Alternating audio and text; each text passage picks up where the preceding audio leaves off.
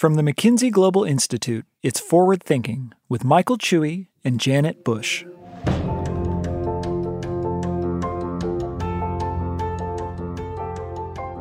So, Michael, in today's podcast, I talk with Claire O'Neill. Now, she led Britain's bid to host COP26, and she led the effort to put Britain's net zero legislation in place. Now, she's joined the World Business Council for Sustainable Development. So essentially, she's seen both sides of this thing, the government side and now the business side. But it really seems like there's a lot to do to join them up. So one observation she made in our conversation really struck home with me. She said that the word business is literally not mentioned in the final declaration from the Glasgow meetings. Wow. I mean, what struck me too is that the role of business may arguably be even more important as we go on, especially given that international relations are looking increasingly fractured. Given the invasion of Ukraine, international tensions are riding high, and there must be a concern about how unified a front governments will be able to mount at COP27 in Egypt later this year. Well, indeed.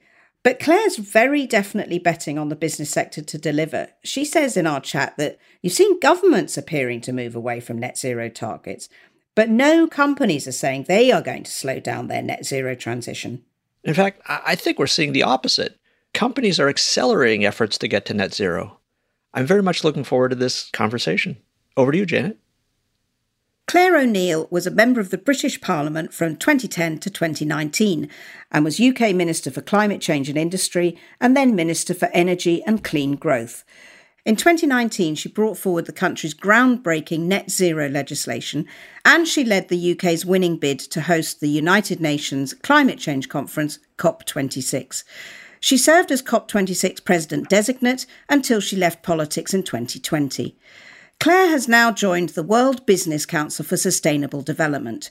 She was the Managing Director for Climate, Energy and Natural Climate Solutions, and now chairs the Global Imperatives Advisory Board for the Council.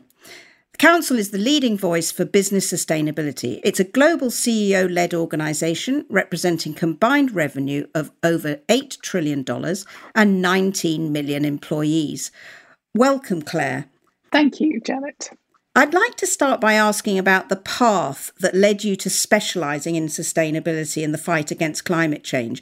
You studied geography at Oxford, I believe. Was that the start of your journey? And how did you get from there to being the UK government's lead on climate change? Gosh, it's a long journey. Well, so my dad actually got me quite interested in meteorology as quite a young person. He was a sailor. And so I distinctly remember being taken to the weather station, the Met Office weather station in Bracknell at quite a young age. And I did do geography, and I specialised in physical geography, in particular climate, landforms, remote sensing. So I was well, schooled, if you like, in the science of it all. But then I went off and did, businessy things and had a family. And genuinely, I had a moment. I lived in America for a long time. I moved back to the UK. And I'd been away for about 12 years, and I thought the climate had changed materially. Now, people always say when they were young, it was colder, it was sunnier, but it felt, and data supported it, that our springs were earlier, we had fewer frost days, that there was something going on. And it sort of struck me that this had happened in a relatively short time. And it actually coincided with me having my family, 3 quite young children at this point, and starting to get very concerned not just about the global situation, but also about what was happening locally, whether it was transport management or waste management. And to give you a frame of reference, this was about 2005, just as we were starting to become aware of what we called climate chaos then. You'll remember Al Gore's Inconvenient Truth, etc. So what all kind of came together, and I actually had never been political. I then approached the Conservative Party in the UK through a couple of contacts I had, and I said, can I help you in some of the policy areas, particularly in this space?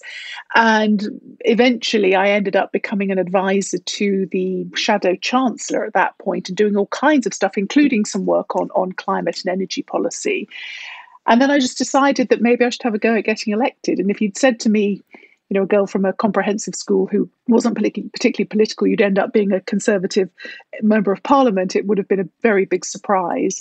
But I got elected and I did all sorts of things. But I had basically said, from an early start, I'd really love to try and get involved into the climate and energy space if possible, and was delighted to be given that portfolio, and subsequently attended cabinet in that portfolio seat, which was quite unusual. Before I go back to the issue of climate change, what was it like being a politician now that you've left? Well, look, I gave it 12 years and I went into politics really because it was super interesting. I represented the area I lived in, Wiltshire, and I wanted to try and make a difference locally. And my goodness, what a time to be in the political space, we had 3 general elections, a referendum on Scottish independence, and then we had the Brexit referendum. So it was never a dull moment.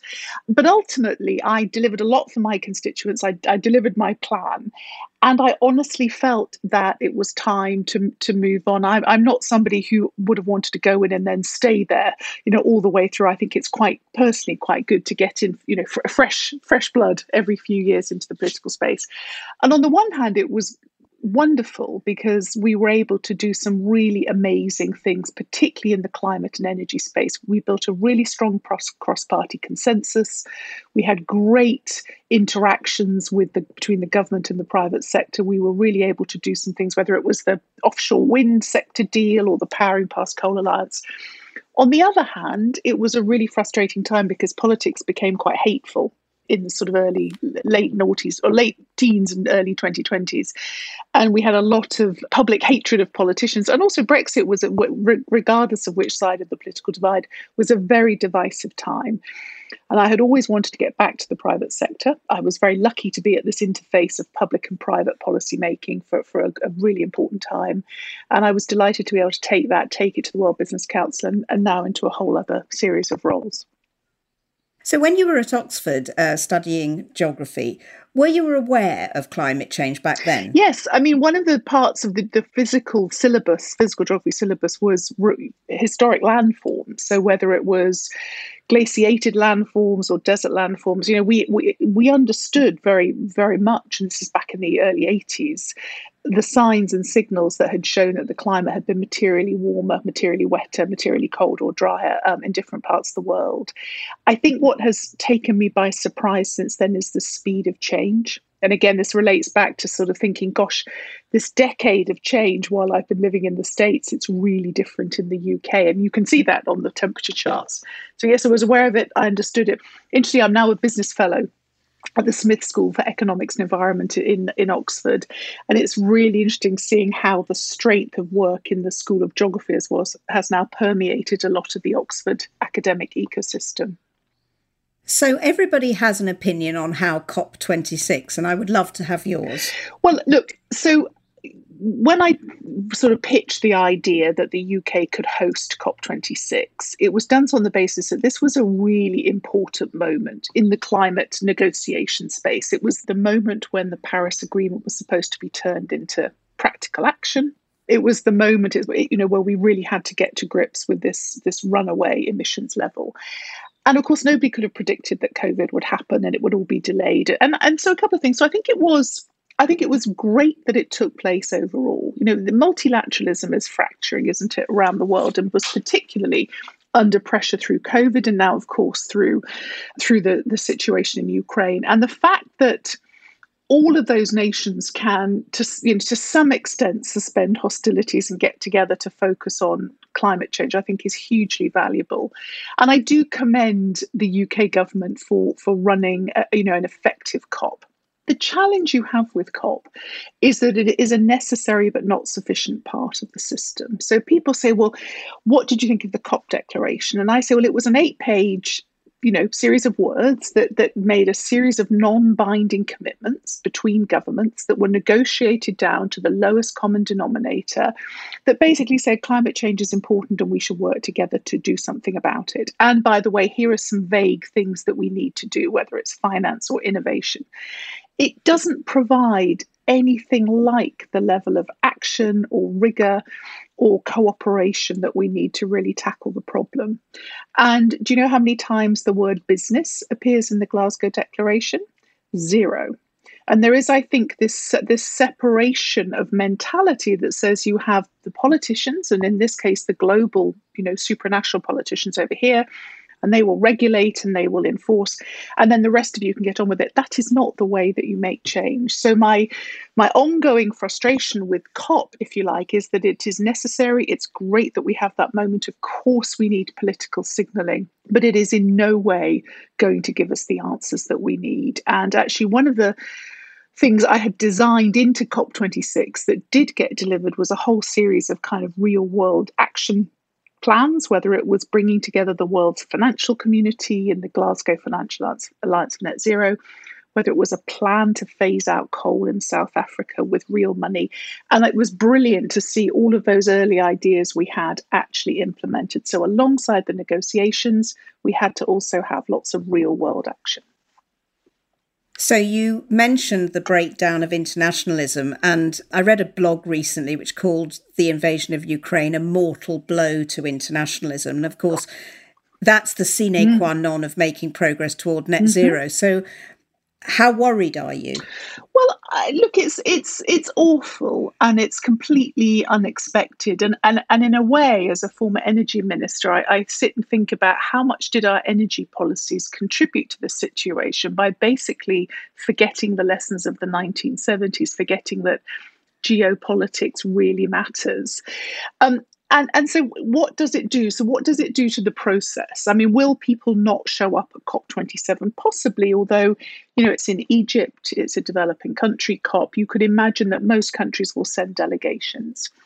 But I think that what has happened in the real world post-Ukraine is actually sort of, it can be very encouraging. You've clearly seen Europe pull together in an unprecedented way when it's starting to think about energy policy, rollout of electrification, military aid.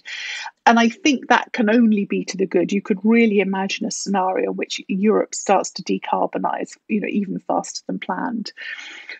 The UK is also thinking through its energy policy, and there will clearly be some changes and possibly a short-term reliance on more fossil fuels that will increase the amount of CO2 in the atmosphere.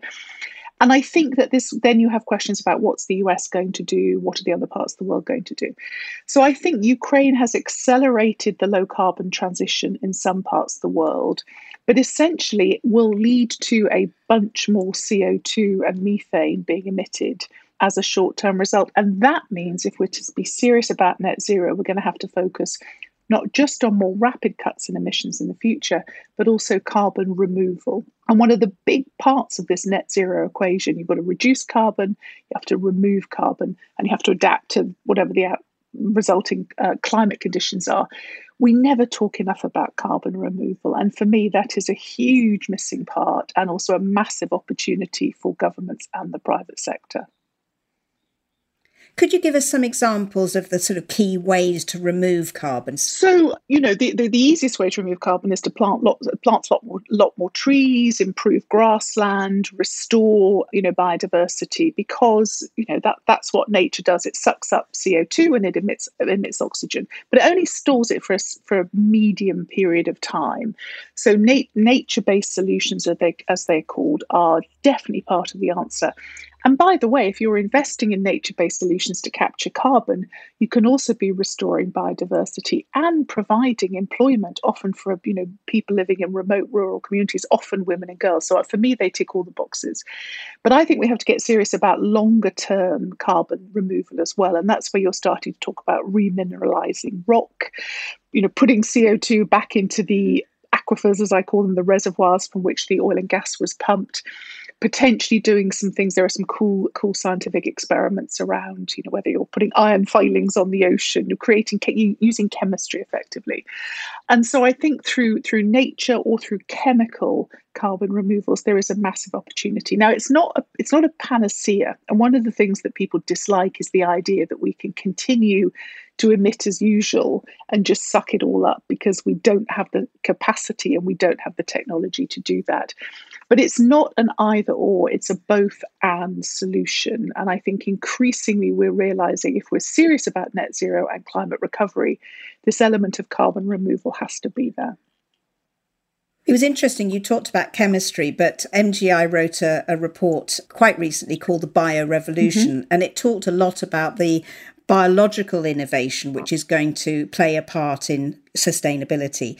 And I wondered if you were excited about the biology source I am, as well. and look, and it's, again, as I say, we always talk about trees, but soil carbon that's locked up in the oceans, the ability to have better regenerative agricultural systems, again, that are providing more sustainable food systems and storing carbon and preserving water. These are, and by the way, are the livelihoods of billions of people on the earth. These are where it starts to get interesting. It's difficult because it's hard to scale, but the potential to do that, I think, is absolutely enormous.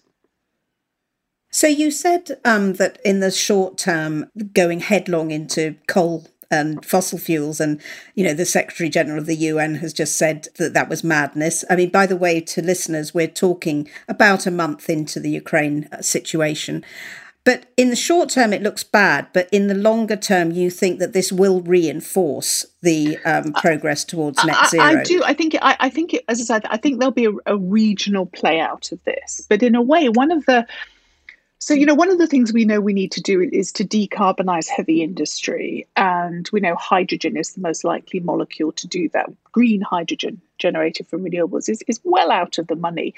If we can accelerate some of the technology and the clustering and the investment decisions to get, low carbon hydrogen to be a real catalyst and energy source, then that becomes an exportable technology around the world. And I understand the Secretary General's point of view, and he has been an incredible advocate of this. But, I also understand that when you're facing an energy crisis and the cost is skyrocketing and somebody has to pay. And one of the things I used to say a lot as a minister is, who's going to pay? It's either taxpayers or shareholders or consumers. And I think all too often, particularly when we put policy costs or subsidies on consumer bills, it is the poorest people that pay this. And that, even as a politician, that's unpalatable. I also think as somebody who cares a lot about inequality, it's unpalatable. So, of course, and then the response will be, yes, but those are the people who will face the consequences of climate change most severely. That's true in many parts of the world, but, it's not necessarily true in the big developed economies.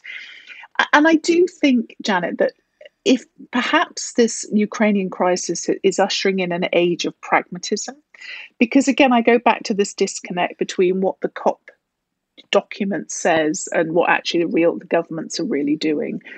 I think we just have to be really serious and pragmatic about the progress. And by the way, I think for my money is very much on the corporate sector at the moment, because while you've seen governments almost reversing away from their net zero targets, I have seen no companies who have said that they'd like to slow down their net zero transition. Quite the opposite. And by the way, companies are also focused not just on climate recovery, but nature recovery and reducing inequality. And I just get, there was unprecedented business engagement in COP26, and CEOs left COP saying, we get it. Net zero is the thing we have to do. I think most politicians left COP thinking, thank God that's over. Now we can get back to our day jobs genuinely. I mean, it's this moment where you show up, you make a bunch of pledges and you go away again. I don't think the corporate sector, I think they're feeling for longer term heat. Now, I'm talking global leaders, I'm talking publicly traded companies, but there's something changing, I think, in the corporate ethos at the moment. And we should be harnessing that for all we're worth and recognizing that sometimes purist government policies are just really difficult to implement. Well, I obviously want to talk about business because my personal conviction is that it's business and the self-interest of business which will actually get us somewhere. But just before we go to the business side, I had a thought that because the energy crisis related to Ukraine, but also before Ukraine, means people are going to be hit in the pockets. So it's a pocketbook issue now for politicians. In some ways, climate change was just a woolly, nice thing, and we ought to sort of do something about it. So maybe governments take it more seriously than they did because it's an economic issue very clearly. I think you make a good point. I mean, energy is responsible for 70% of emissions directly and indirectly. And energy is a sort of, it's a human right, isn't it, access? And about 1 billion people in the world have no access to electricity. We don't talk about them enough. Usually women and girls who were powering those economies with collecting, wood and charcoal. But I think that's what I think energy and has come to the fore on whether, and there's this thing called the energy trilemma, which is, cost, security and carbon, and governments trying to balance this. By the way, I always thought there was another one, which was competitive advantage. I was convinced that from an industrial strategy point of view, if you could major on what your countries were good at and your industries were good at, in the UK's case, it would be offshore wind. There were huge competitive advantages to be reaped. This is a jobs and growth story as well. But yes, I think that's right. And I think the other thing that's interesting, just to throw in, is, and I don't know how much this is just a UK phenomenon, but have you heard of, wear a jumper for Ukraine? So the International Energy Agency has made a point about, here are some ways to wean ourselves off Russian oil and gas. One of them is to turn our temperatures down. The other is to drive less.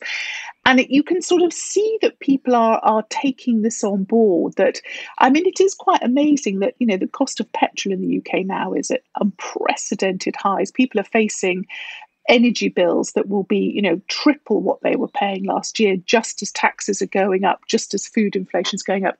And yet they're not out on the streets. And somehow it's because this sense of, okay, we get it. This is because of Russia. We're not going to give in and panic.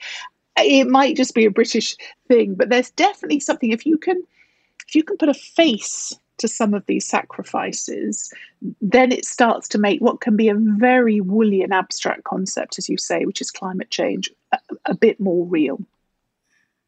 I want to obviously talk about your work at the World Business Council for Sustainable Development. But before we get there, how you have mentioned that business is absolutely vital. How important is business? Well, look, so most emissions come from the private sector. I know I'm working with the world's most sort of sustainable companies, but there is something about CEO and management conviction that is running very strongly, whether it's because businesses had a time of high profits and there's a need to feel to give something back, whether it's because employees are now demanding an organization they work for that is on the side of angels. And we know certainly that other stakeholders, including shareholders and investors, are very clear about this agenda. But all of these pressures seem to be combining to really get the best companies to think about it. Of course, there's greenwash. Of course, there's companies saying, well, we'll set a net zero strategy, but we don't know how we're going to get there. That's fine. But you just get the sense that there's a level of conviction there that wasn't there 2 years ago, actually, in this broad sense. And ultimately, no one actor, no government, no private sector individual, no market intervention can do this on its own. We've got to have this public and private partnership. We think that there is a real groundswell of business reaction to this. I know that the World Council has recently published a 12-point business manifesto for climate recovery. Can you summarise what that says for our listeners? Yes, well, it basically was an effort to say, if you were to focus on 12 things, and these are for both public and private actors, it would be these. And it started with energy, because clearly energy is, as I say, the source of emissions. It started with methane. So we always talk about CO2, but methane is this incredibly short-term, but incredibly potent greenhouse gas, and it's relatively easy to reduce methane levels. We talked about green grids. We always chat about, it's so much cheaper to generate energy using renewables. And that's true in a very specific one-point example. When you have to put that energy onto a grid and manage a grid for future energy demands, this becomes much more difficult. So we ended up, by the way, with proposing a mechanism called corporate determined contributions that would capture all of this corporate ambition and delivery of CO2 reduction and deliver it into the COP.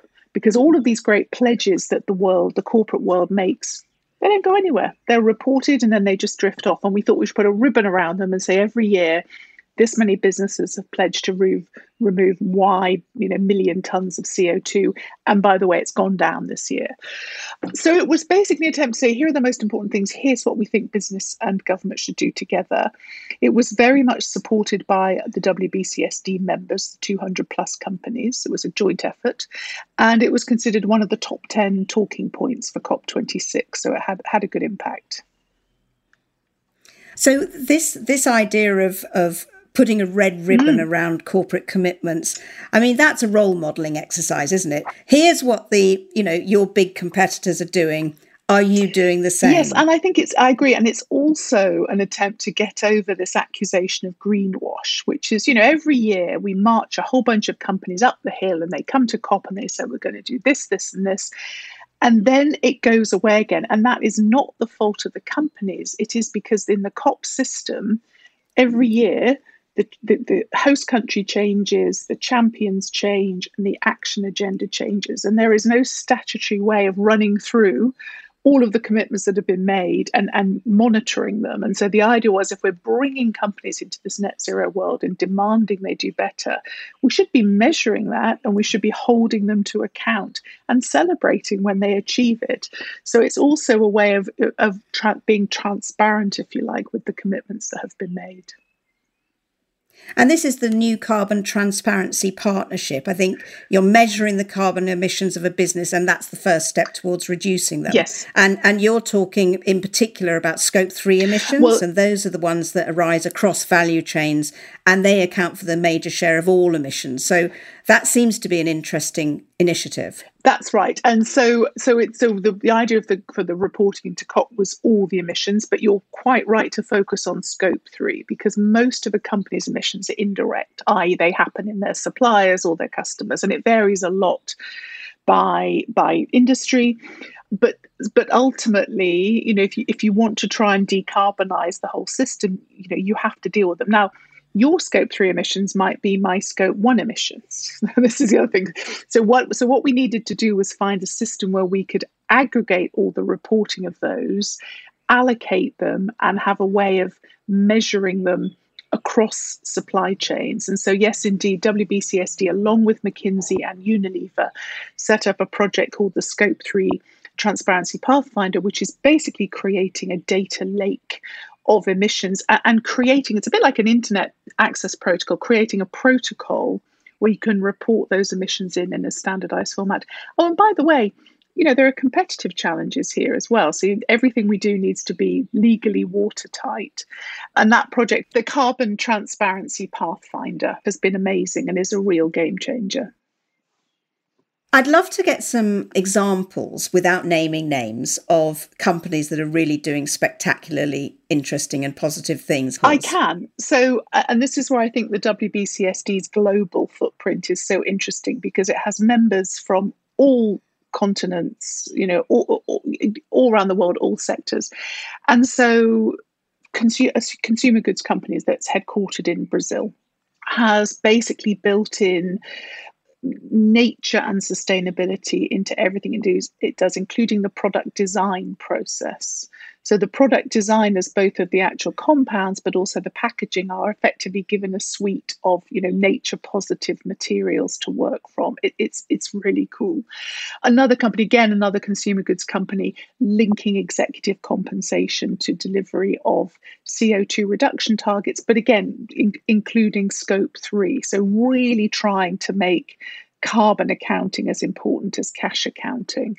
Engaging with supply chains, again, looking at some of the utility companies who are members, who are working with their supply chains all the way down to very, very small companies to make sure that they can validate, but also that they can support their suppliers. Because once this is relatively easy if you're a Fortune 100 company. If you're an SME sitting there, where do you get these tools? Where do you get the skills? So that sense of self-help within supply chains. Collaboration, I think, is key. And again, we talked about the Carbon Transparency Pathfinder. Of course, preserving all of the usual competitive protocols, but actually getting companies in the same industry to collaborate on how they might share their data and resources. And of course, how they might work with their suppliers, because they will often have suppliers in common. And then the final thing I'd focus on is just really bold leadership. I think one of the characteristics of these companies who are real game changers is CEO conviction.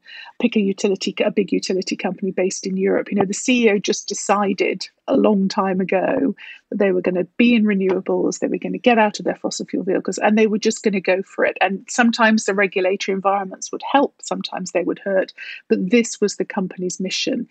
And that's just great. And I think that actually CEO conviction is often the thing that starts this journey. And it's really incredible when you see it. Yes, we recently interviewed for the podcast Ron O'Hanley from State Street, who's also made a big commitment to net zero. Yes.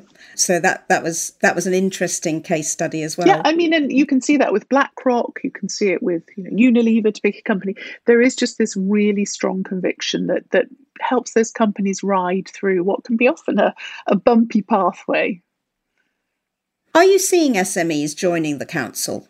Well, we do actually have an SME rate, which I'm not here to advertise, but we do encourage SMEs and innovators to join the council. And there are, of course, other options. So the International Chambers of Commerce, led by a former head of the WBCSD, Paul Polman, that is another way for SMEs to engage. But no, we definitely are seeing these kind of interest and also, funded platforms out there for SMEs to actually upskill their profiles and work out how on earth they can participate.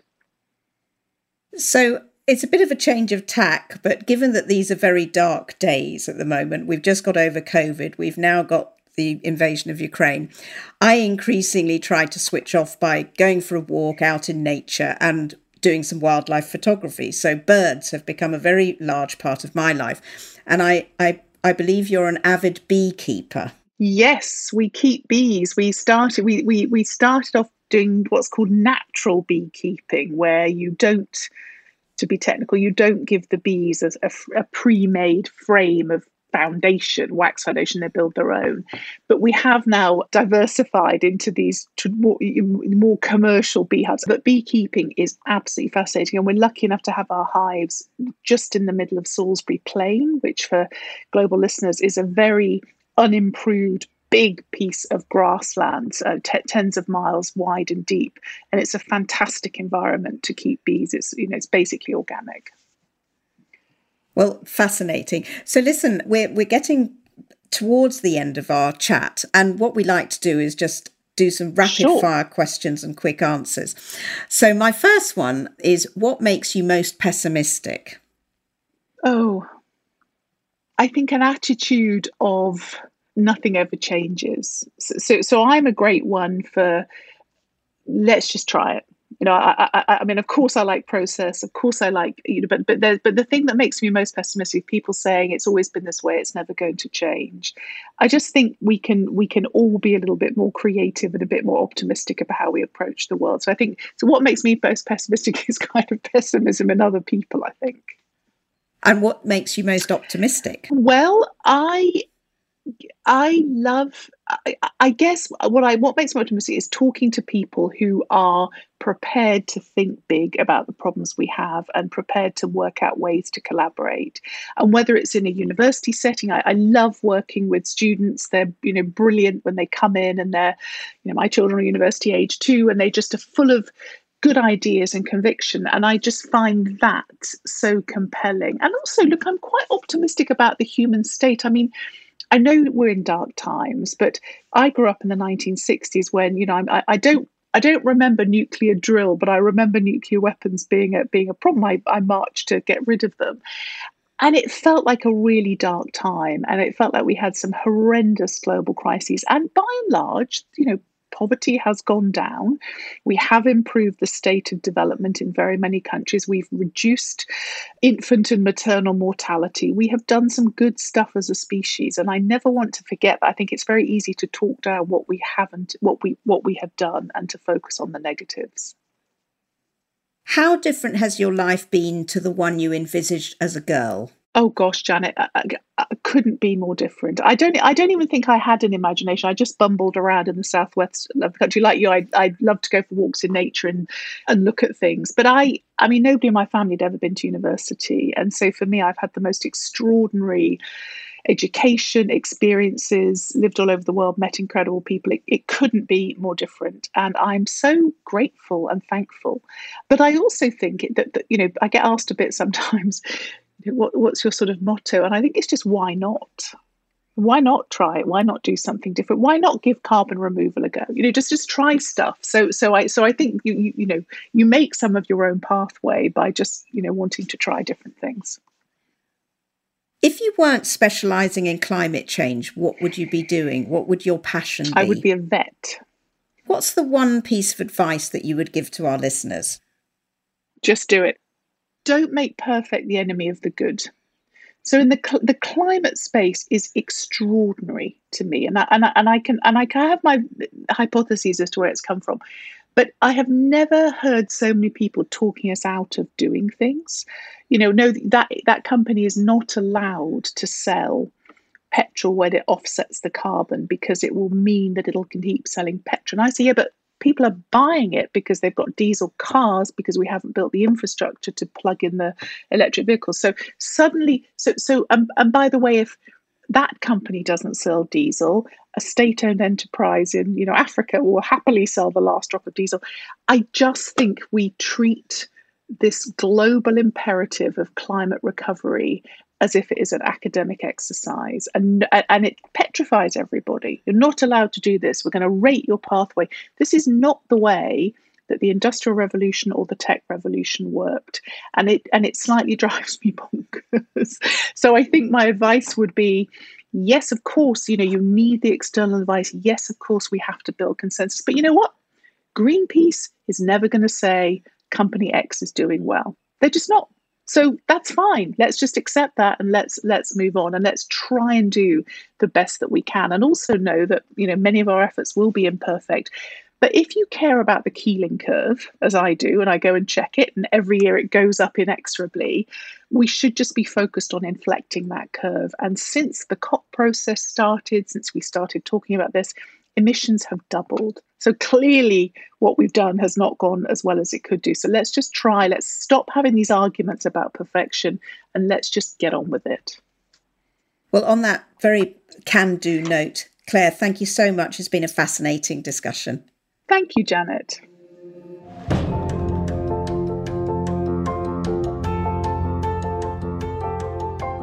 Forward Thinking is a production of the McKinsey Global Institute. Find us online at mckinsey.com/MGI or at McKinsey_MGI on Twitter. If you like this episode and want to hear more, please subscribe on Apple Podcasts, Google Podcasts, Spotify, Stitcher, or wherever you get your podcasts. Forward Thinking is hosted by Janet Bush and me, Michael Chewy. Our audio engineer is Colin Warren. The opinions expressed by podcast guests are their own and do not reflect the views or opinions of the McKinsey Global Institute. References to specific products, services, or organizations do not constitute any endorsement or recommendation by MGI.